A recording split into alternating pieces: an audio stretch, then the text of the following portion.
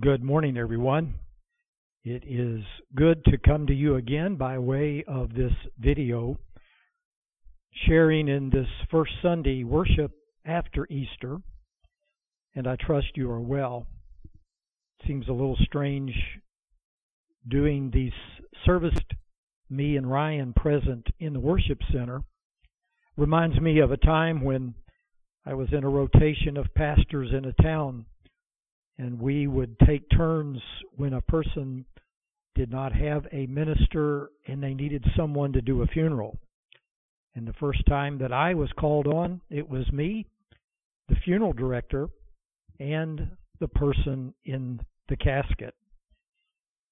And unfortunately, the funeral director went to sleep, so it was just me in the coffin.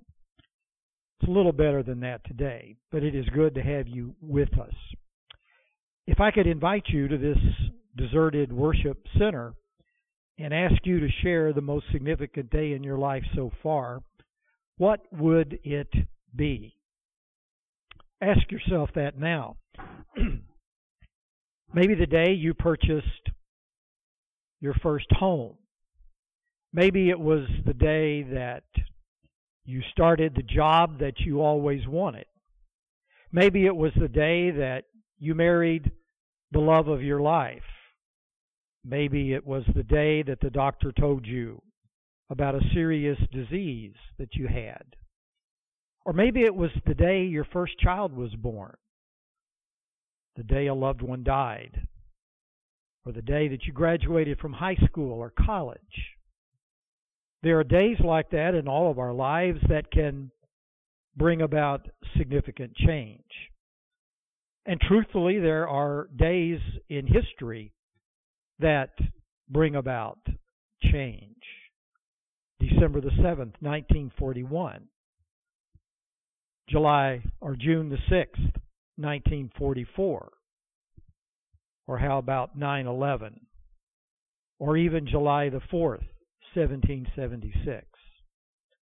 These and many other days have quite literally changed human history. But what about Easter in the first century in Palestine? What about the day that the disciples met the risen Lord? What about the day that you met him in your life for the first time? There is no doubt that meeting the risen Christ changed lives in the first century. In fact, so much so that those who met him quite literally changed the world then and now. But what about your meeting the risen Christ in our time? What has it changed in your life? What has it changed in your family? How has it changed your world? What does meeting Christ mean for you in handling times like this pandemic? So today I want us to travel in time to those days immediately following the first Easter, though they did not call it that then, but on that Resurrection Sunday, travel to that time to the men and the women who meet the risen Christ. And I want through their experience to interrogate our own meeting with the risen Christ in our time. Asking the question, does it matter? Has it really changed anything? So meeting the risen Christ, so what? And I want you to honestly answer that question today. Let me direct your attention to John chapter 20, beginning at verse 19. And always remember that John very specifically recorded events in the life of Jesus that called people to a decision. These events are not so much to be exegeted as to be identified with and to call forth a verdict in our lives, to find a connection in our lives. So hear these words. On the evening of that day, the first day of the week, the doors being locked where the disciples were for fear of the Jews. Jesus came and stood among them and said to them, "Peace be with you." When he had said this, he showed them his hands and his side. Then the disciples were glad when they saw the Lord, and Jesus said to them again, "Peace be with you. As the Father has sent me, even so I am sending you." And when he had said this, he breathed on them and said to them, "Receive the Holy Spirit. If you forgive the sins of any, they are forgiven them. If you will hold forgiveness from any, it is withheld." Now Thomas, one of the 12, called the twin, was not with them when Jesus came. So the other disciples told him, "We have seen the Lord." But he said to them, "Unless I see in his hands the mark of the nails, and place my finger into the mark of the nails, and place my hand into his side, I will never believe." Well, 8 days later, his disciples were inside again, and Thomas was with them. Although the doors were locked, Jesus came and stood among them and said, "Peace be with you." Then he said to Thomas, "Put your finger here and see my hands, and put your hand and place it in my side. Do not disbelieve, but believe." Thomas answered him, "My Lord and my God." Jesus said to him, "Have you believed because you have seen me? Well, blessed are those who have not seen and yet have believed." Now Jesus did many other signs in the presence of the disciples, which are not written in this book, but these are written so that you may believe that Jesus is the Christ, the Son of God, and that by believing you may have life in his name. Following the incredible and world-changing miracle of Easter morning with the resurrection, the Gospels record encounters between Jesus and his followers over the next several days prior to our Lord's ascension to heaven. Such encounters would change their lives, and in changing their lives, contribute to changing our lives today. I ask you, what was an important day in your life as we began this sermon? May I suggest that nothing has more impact in terms of time and eternity than meeting the risen Lord. Indeed, it will be the only thing that will ultimately last. That event changed lives in the first century. The New Testament is full of those stories of change, and it has been changing lives in every century ever since. But the question for us, has it changed our lives? Has it changed your life? If it has, how? So today, let's look at what may come when one meets the risen Christ, our living Lord. And let's do that through the lens of the text that I shared with you and the experience of those early disciples. And right up front, when one meets the risen Christ, our text suggests there is the possibility of a lasting peace. You know, John wrote his gospel to call people to a verdict when confronted with the gospel of Jesus Christ. He wrote his gospel, and our text even says it, to elicit belief. The material that he chose, material which could have been expanded far beyond what we have. But he said these things were chosen so that you can see your life in relation to the Christ. And you can see your life in terms of meeting this Jesus, who was the most unique person to ever live on this planet. This was certainly true of the accounts of the resurrected Lord. On the evening of that first Resurrection Sunday, the disciples are gathered behind locked doors, our text says, because they were afraid of the Jews. Rightly so. These Jews and you may want to read that, leaders like the Pharisees and Sadducees, they wanted to totally eliminate this messianic movement that was related to this Jesus of Nazareth. This gathering behind a locked door was not so that Jesus could prove who he was by walking through it, but that locked door reflected the fears and the challenges that these disciples felt. Were they to be the next on the agenda for a Roman cross? Were they going to be the next ones that the religious leaders would have arrested? Were they going now to have to go back to their lives as before? Back to doing what they did before they met Jesus? There was legitimate reason for fear in the lives of these disciples, uncertainty about their future. And that day, that very first day, had been full of troubling tales. Women reported that Jesus' tomb was empty. Whatever did that mean? Some of them claimed to have seen the risen Lord.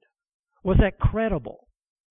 Cleopas and another disciple had returned telling them how the risen Lord had made himself known to them at Emmaus. Well, what was going to happen next?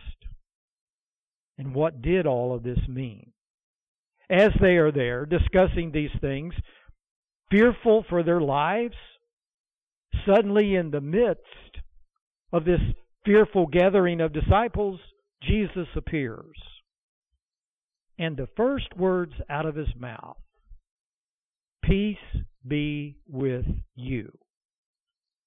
He knew that this was exactly what they needed at that moment of crisis in their life, and that is exactly what their Lord offered to them. One of the great benefits of meeting the risen Christ in life is the possibility of peace. Oh, I know that the greeting that he gave them, shalom, could be just merely seen as a greeting like hello, but with Jesus and in his relationship to these disciples and what he had said many times to them before, it carried with it profound meaning and implication.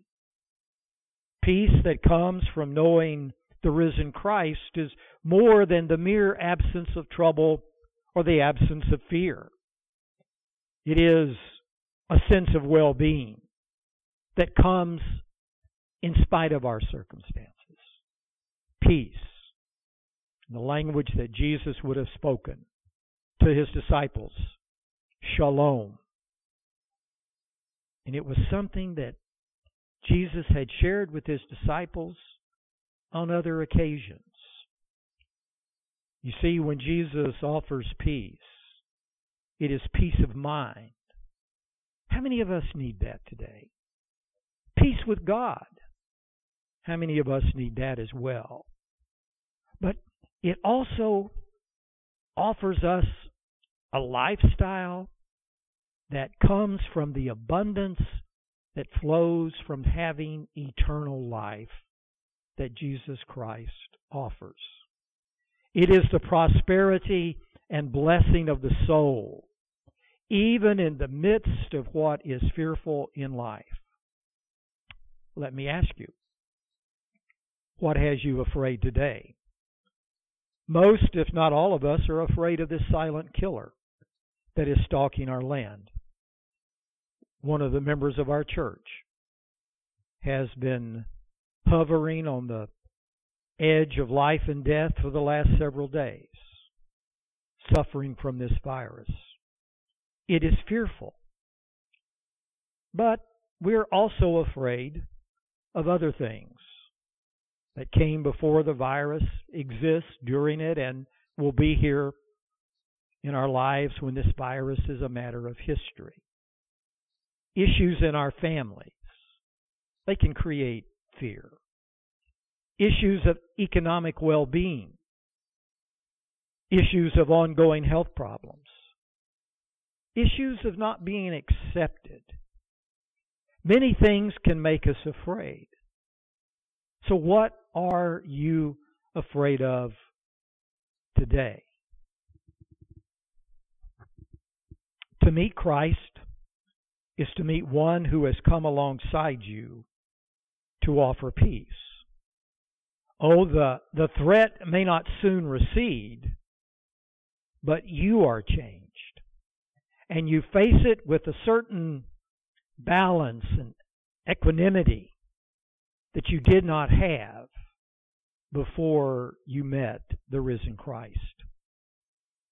We are able to say with an old hymn writer, "It is well with my soul," when peace like a river is there. You will not find that kind of peace anywhere else save in your encounter with the risen Christ. You know, in this same gospel in chapter 14, verse 27, Jesus said to these same followers these words. Listen to them. "Peace I leave with you. My peace I give to you. Not as the world gives do I give to you. Let not your hearts be troubled, neither let them be afraid." He knows our needs. He knows our fears. And the risen Christ shows up so that we may rise up from our fear and the despair that it often brings. So what does it mean to meet the risen Christ? Well, our text, along with many others, suggests the possibility of a lasting peace. But wait, there is more. To meet the risen Christ is also to be given the plan of a lifetime. Notice in verses 21 through 23, we actually get John's form of what we call the Great Commission, and it's summarized in these words, "As the Father has sent me, even so I am sending you." As the Father had sent him to make possible the good news, to reverse humankind's failure in Eden, this great and gracious work of God. So Jesus now graciously gives these fearful and disconcerted disciples locked in a room a plan for their life that would send them out beyond those locked doors into the world that they were afraid of. "Go," he said, "and live and share as I have done. As I was sent by my Father, so now I am sending you." This is what they were to do. And Jesus, being Jesus, even gives them that extra dimension of spiritual power when he says that as you are going, notice what happens. And when he had said this, he breathed on them and said to them, "Receive the Holy Spirit." You know, in proclaiming this good news, in the power of the Holy Spirit, people in our world can find forgiveness of sins and the very life of God that those disciples were experiencing and that we have experienced. If a person receives Christ, we can boldly declare that people are forgiven, and so they are. You know, I could put it like this. Christians are called to vocation for their life.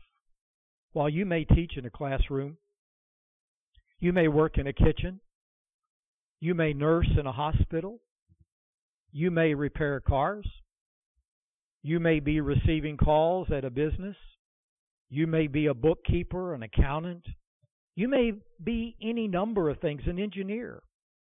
Wherever we are, God has graciously given to us the vocation of living as Jesus did, going as Jesus did, to share and live this good news in our lifestyles wherever we are. You know, in our church, we like to call this lifestyle evangelism. In the ebb and flow of life, we bear witness to God's mighty act in Jesus Christ And God's Spirit uses it to draw and attract others to this living Lord. Is that your vocation? Oh, but Pastor, I'm a teacher. No, it is more than that. You have the vocation, if you are a believer in Jesus Christ, of being sent to be as He was, to be that kind of present in the world where you teach or where you work. Are you doing that today? Have you even tried? Or like so many in our nation today who are hoarding alcohol or bath tissue or frozen chicken nuggets, we are hoarding the good news that has changed our lives. So many Christians who have been given the greatest gift, meant to be given to others, simply hold it to ourselves. This vocation is not for people like me alone. Clergy, pastors, preachers, missionaries, whatever you want to call us. It is for anyone who has met the risen Christ. If you meet the risen Christ, you have a plan that can center your life right to the end. And by the way, make you a better teacher, make you a better accountant, make you a better engineer, make you a better housewife, make you better at whatever you do. And because you are going as Jesus went, you can make a difference in the world around you. So to meet the risen Christ is to have the possibility of peace. It also is being given the plan of a lifetime. But wait, there's even more here. When one meets the risen Christ, we can make the profession of a living faith, not a dead religion. Enter the story that we read, the famous doubting Thomas in verse 24. Somehow he had missed all of these incredible happenings. When told about them, Thomas says he will only believe when he can reach out and touch the very wounds of Christ. You know, I don't think we should be hard on Thomas, because many of us would have said the very same thing. The resurrection was an incredible, almost unbelievable experience.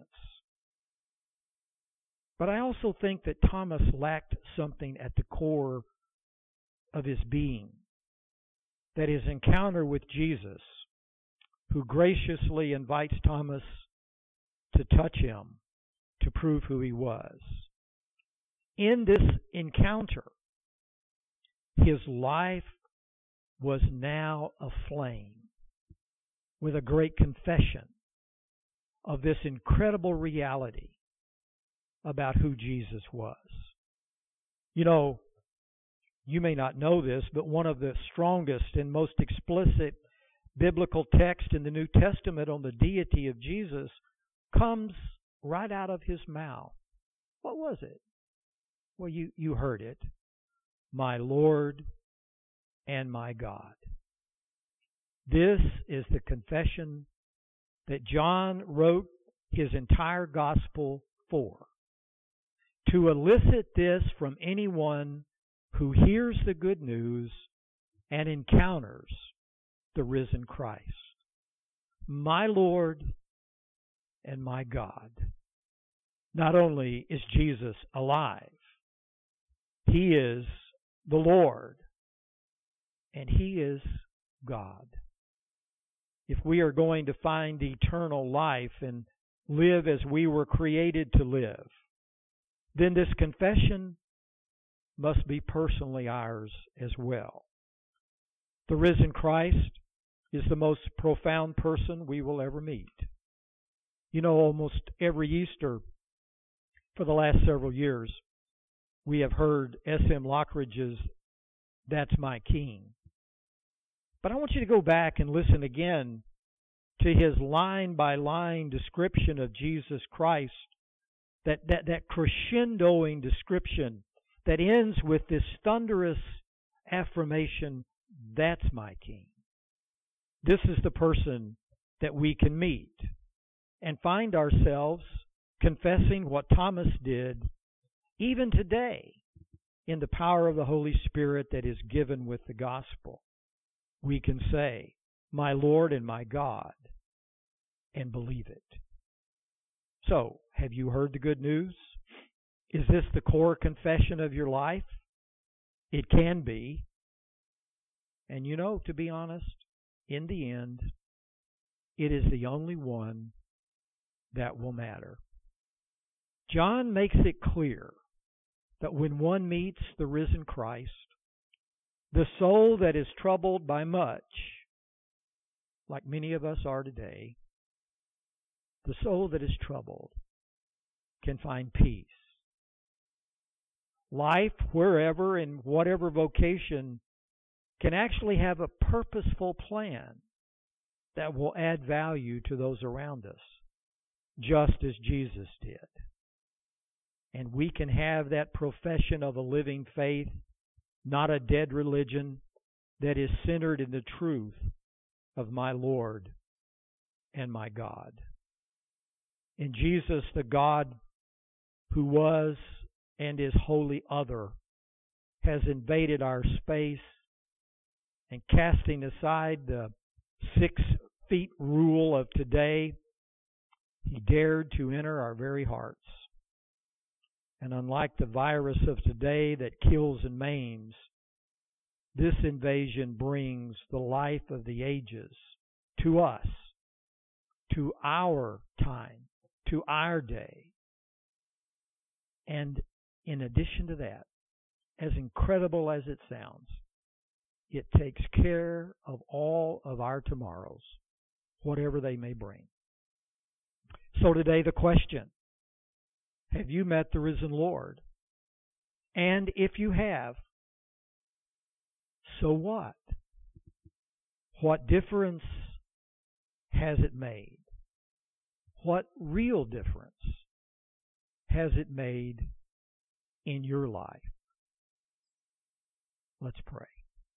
Eternal God, we thank you for these words from John, words that elicit action, that call for decision, that leads us to the place of casting verdict as we confront the risen Christ. We are challenged to accept what only He can give. Peace that is ours despite circumstance. A vocation for a lifetime. And in that vocation of going as He went, of adding value in our families and among our friends and coworkers. And then being given this living profession that confesses the uniqueness, the adequacy of Jesus Christ, our Lord and our God. Father, we don't want to be merely practicing religion here. We want to be in a relationship with one who is truly Lord of life, Lord of our life, and who is in the mystery of all history, time, eternity, and the universe, is also God. Father, as we know Him as Lord and as God, our lives are changed. And we thank you that we have met Him. And we just pray for the courage, the faith, to live as men and women who have met the risen Christ.